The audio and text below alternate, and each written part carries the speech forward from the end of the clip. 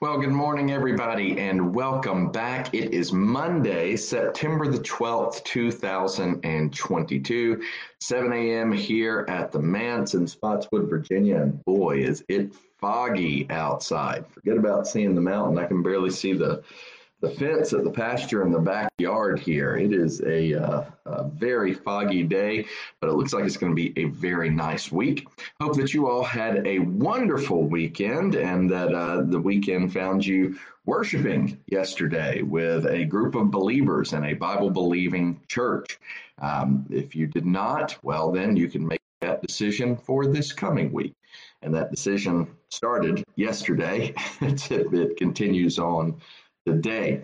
But it is so good to be back with y'all this morning. We are just blazing through now in the gospel according to John here. We are really making some ground as we move through. The last time we were together, last couple of days we were together, really, we looked at this sign that Jesus offered in John chapter 9. Beginning in verse 1, it simply says, as he was going along, he saw a man born blind from birth. You see some interesting things here. Not only do you see the miracle where Jesus spits on the dirt, makes mud, puts it on the man's eyes, says, go to the pool of Siloam and wash your eyes. And of course, the man did, and he was healed. I don't mean to just glaze over that like Jesus was giving somebody directions to the blacksmith shop or something. Serious business here, okay? A man born blind. Blindness was a great affliction. Okay. And so most of the time when people were blind, they ended up being beggars, depending on when they went blind. But it's a double whammy because this man was born blind. The interesting thing that we find before this even is we find this little interchange between Jesus and the disciples. The disciples see the man and they say, hey, which one is it? Did he sin or did his parents sin? What's the source of this great suffering? And of course, Jesus points out the fact that the answer is no. Again, Jesus is comfortable doing that. Sometimes people ask him questions. Is it this or is it this? And his answer is no, right? Instead, verse 3, Jesus said, but this happened so that the work of God might be displayed in his life. And then Jesus went on to talk about doing the works of God while he is still there with them. But Jesus reveals a very powerful truth that not all suffering that we face is a result of consequences from our sin, or necessarily the result of consequences from someone else's sin. Now, all of that being said, there is still the overarching theological truth that all pain comes from sin, right? That we live in a fallen world. All sickness ultimately comes from sin. And no, I'm not saying that if you get sick in one way or another, it's because you committed this sin over here. It's not what I mean. We live in the reality of a fallen world. But Jesus brings up the point, the fact that oftentimes in our lives, God brings affliction. He brings suffering. Sometimes he does that to get hold of us, to draw us back to himself. Sometimes he does that so that our faith will be strengthened. God, knowing the entire course of our lives and everything that will ever come to pass, it could be that God is preparing you for something, a greater test of faith in the future, where now he's teaching you to trust in him so that you will be ready when that time of testing comes. God works all of these things. And he works all of these things because he loves us, because he cares for us. And his greatest desire for us is that we would love and care for him. Look, it comes down to this. We are all, if you belong to Christ, of course, you are in the midst of a work called sanctification. Right? That's a fancy term for this idea that you are in the midst. If you know Jesus, you are in the midst of dying to yourself and living more and more unto him, being changed. We're all in that. If all those that belong to Christ are being changed so that we will be more and more like Christ. Why? Because the very best thing that God can do for you and me is make us like him. Do you realize that? That's the very best thing that God can do for us. And isn't it indicative? Doesn't it show his love that God doesn't just leave us alone in our current state? That instead, God's still working on me. You remember that song you might have learned as a child? God's still working on me. God's still working on you. And he's doing so to make you more and more unto his likeness. And what a gift that is. You know, this whole idea of I'm okay, you're okay, we're all okay is not, that's a statement told by people who are liars. Because if you really know yourself, you know that you're not okay. And the only way you could come to that conclusion is if you are comfortable being a hypocrite, if you're comfortable being a sinner. We all need work. None of us are perfect. And God is working to that end. But for those who are hypocrites, they won't see it. Hypocrisy always brings bolstered up pride and blindness. It's got to produce pride if you're a hypocrite. You've got to justify what you're doing, despite the fact that you know it's wrong. So you got to be prideful. And that gives you a false sense of self-confidence. And the end result is you just miss it. You miss how the Lord is working. For an example of that, we will see the Pharisees today and how they respond to this miraculous sign. But let's pray first, and then we'll dig in. Our Father, we thank you for your word, for all of its teachings, for the glory of what you are doing in the world around us, yes, but in our individual lives. Those of us who know and love you, you are making us like yourself. Oh, Father, what a grand gift this is, that you don't just leave us alone, but instead you work in our hearts. You draw us to yourself. And as a result of the power of your Spirit, the beauty of your word, we die to ourselves and we live unto Christ. So help us to see Christ. Help us to catch what the Pharisees so clearly missed and who your Son is and what we are called to do, namely, to trust, to believe. Now, as we go to your word, we pray that you would guide us by your Holy Spirit. And we pray all of these things in Christ's name. Amen. So we are picking up today in verse 13 of John chapter 9. So if you got your Bibles, and I hope you do, John 9:13 is where we are picking up. And it says this. Now this is right after, okay? This is right after Jesus made the mud, put it on the man's eyes, sent him to Siloam to wash, right? And you find this interesting little interchange where the man goes and does this, and he washed and he came home seeing, according to verse 7. And then verses 8 through 12, the man goes home and people are like, hey, is that the dude born blind? No, that's not him. He looks like him, but it's not him. And the guy's like, guys, it's me. You know, I am the man. And they ask him, okay, well, who did this? Verse 11, he replied, the man they called Jesus made some mud and put it on my eyes. He told me to go to Siloam and wash. So I went and washed, and then I could see.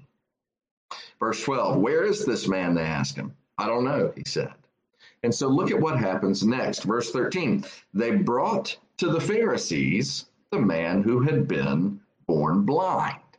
Now, why do they bring him to the Pharisees? Don't read into this too much, right? Because there's all sorts of implications that people make here. They brought him to the Pharisees because the Pharisees were considered to be the experts. Okay, they were the experts in the law. They were the experts in the teaching of the law. This had taken place on the Sabbath, right? Intentionally by our Lord. This is why Jesus did this on the Sabbath. But they took him to the Pharisees. That's not an uncommon thing. All right. They were the leaders of the synagogue after all, and this incredible thing happened. So, verse 14. Now, the day on which Jesus had made the mud and opened the man's eyes was a Sabbath. Therefore, the Pharisees also asked him how he had received his sight. He put mud on my eyes, the man replied, and I washed, and now I see. Verse 16, some of the Pharisees said, this man is not from God, for he does not keep the Sabbath. False. Time out. What are they talking about here? How could it possibly break the Sabbath? Well, y'all, again, you have the scripture, all right, which details what it means to keep the Sabbath, remember the Sabbath and keep it holy, as the commandment states, right?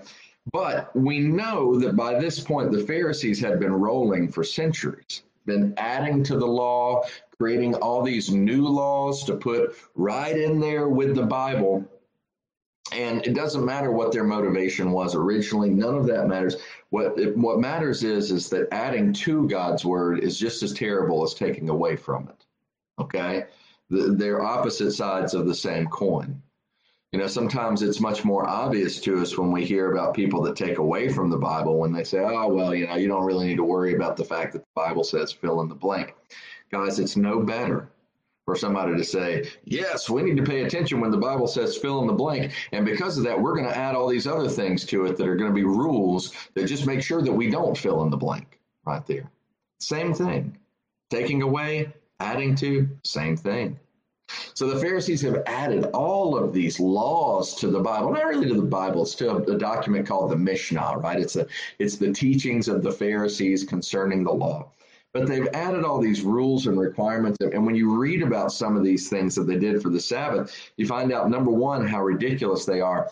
And number two, you start to see a pattern of loopholes being exposed. Right? They eventually came up with some arbitrary number of the amount of steps that you could walk on the Sabbath, right? Because you're not supposed to work on the Sabbath. So they said, well, really, that means you can't take long walks. So, you can only walk X amount of steps. Well, then the Pharisees figured out, well, that's going to be a problem.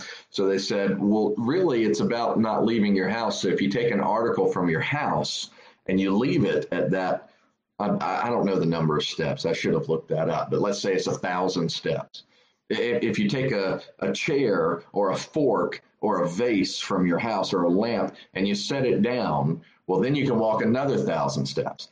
Guys, it's loopholes, right? It shows that they don't care about the spirit of the law. They're just trying to find ways to get around it. And they came up with all of these things, one of which had to do with cultivating the soil, right? They said on the Sabbath, you should not cultivate the soil. And they would be right on that. You shouldn't be out plowing your garden. Right? You shouldn't be out working the fields on the Sabbath, but eventually that turns into you're not allowed to spit on the Sabbath. Because if you spit on the Sabbath, it might hit some dirt. And then that dirt, once it gets spit on it, would turn into mud, and you'd be guilty of cultivating the soil. This is where you get wah, wah, the trombone thing. Really? Do you really think that's what God meant when he said, remember the Sabbath day and keep it holy? That you better not accidentally turn dirt into mud or purposefully turn dirt into mud. It's crazy, y'all. But that is what they had devolved into because you see, that's what legalism does.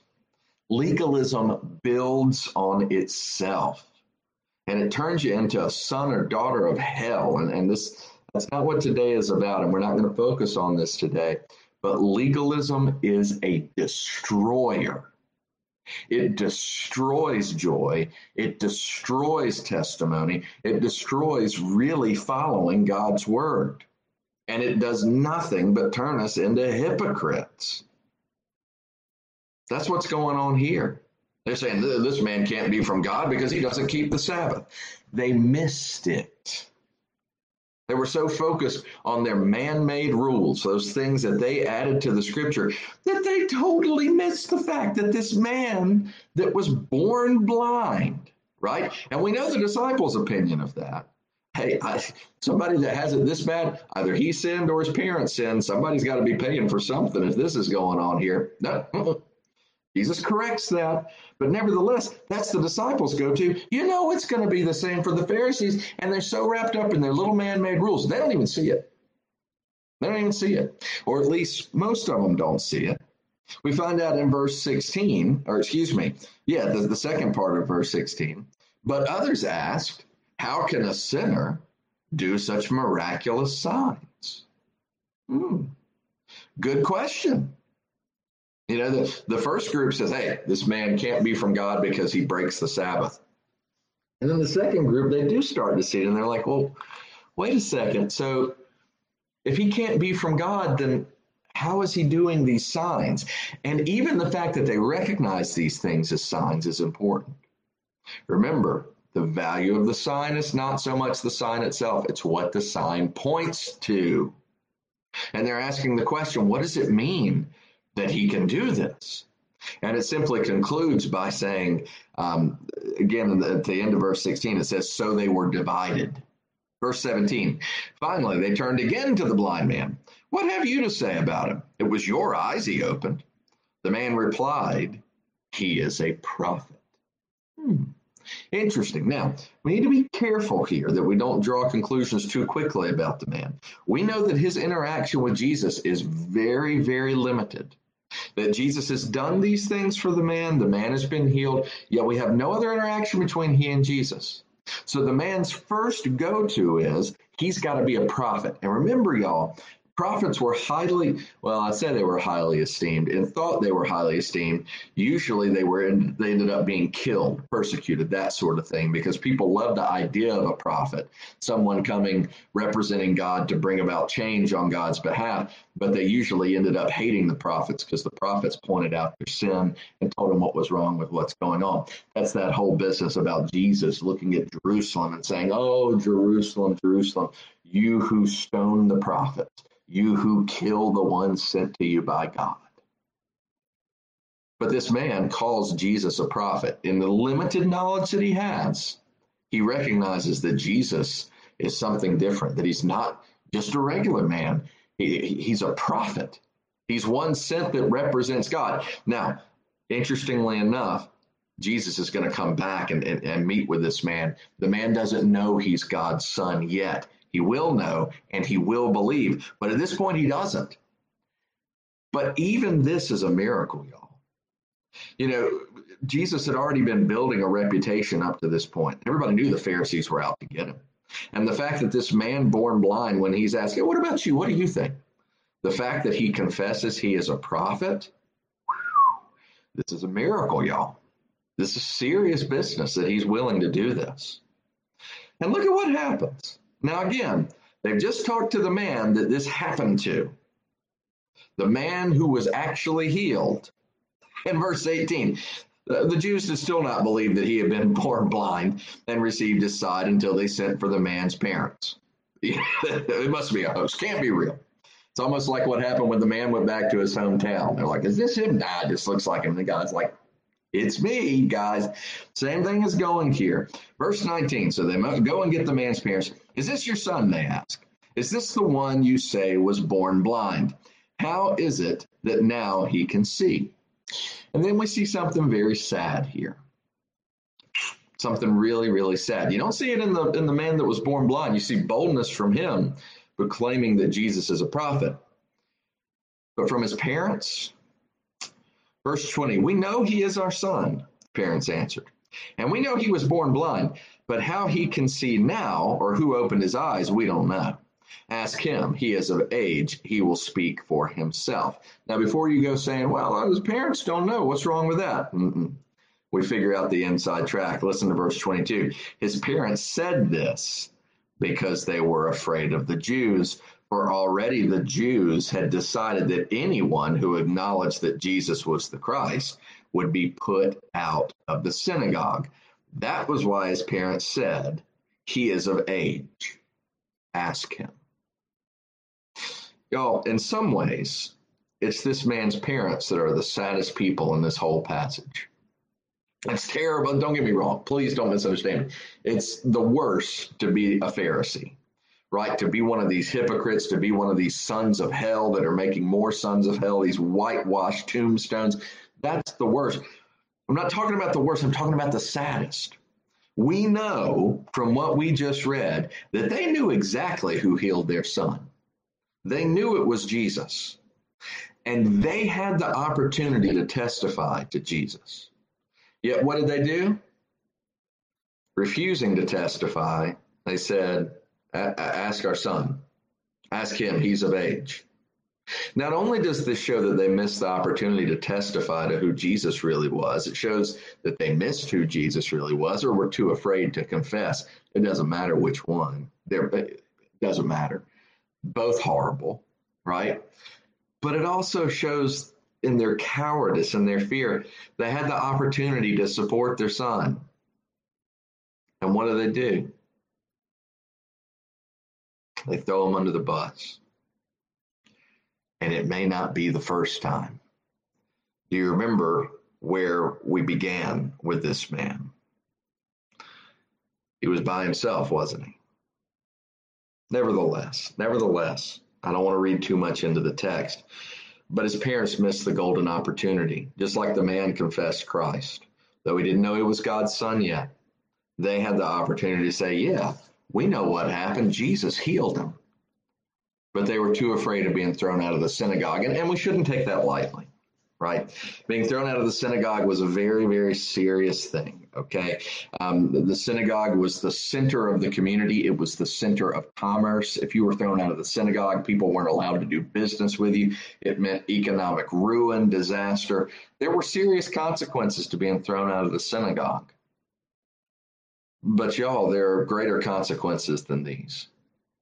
Namely, the consequence of not being allowed into the kingdom of God and instead suffering for an eternity. His parents chose the temporary over the eternal. So with that, we're going to end today, and we'll pick up tomorrow in verse 24. But as we end today, very clearly, people are missing it. They are missing it. They don't see Jesus. Do you see him? Do you see Jesus at work in your life, in those situations that are unredeemable that he has gotten you through? In those situations you didn't know how you'd handle them, and you did? Do you see the opportunity also to testify to who Jesus is? And is there a synagogue that you're worried about being thrown out of if you do?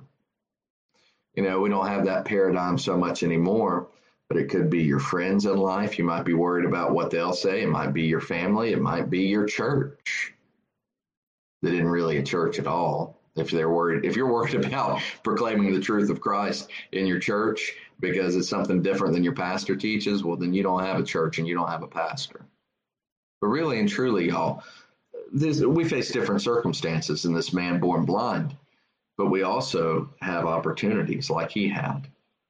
Will you testify? Will you look for those opportunities? Or, like the Pharisees, like the man's parents, will you miss it? I pray that you will not. Let's pray. Our Father, we thank you for this, the first day of the week, as we come back to our daily devotionals, or the first opportunity of the week to come back to these. I pray that you would be with us this week. Unlike the man's parents, unlike the Pharisees, help us to see the glory of Christ. And as a result, help us to testify to it. Father, we don't know what opportunities you're going to bring our way, but we know that the first opportunity starts with preaching the gospel to ourselves, recognizing our dependence on you. So please, again and again, draw us to yourself. And I pray it in Christ's name. Amen. Well, I'd like to thank you all for being a part of this time. Lord willing, we will be back tomorrow morning at 7 a.m. I see Monica, and there's Wayne. Wayne was with us yesterday at Old Providence. It was great having you, Wayne. And then there's Becky and Rose and Alice and Elizabeth and Becky again. And then there's Christine. Thank you all so much. And for those of you that will be joining us, I am so grateful that you are here and that we have this time together. Again, Lord willing, we'll see you tomorrow morning at 7. Until then, have a great Monday.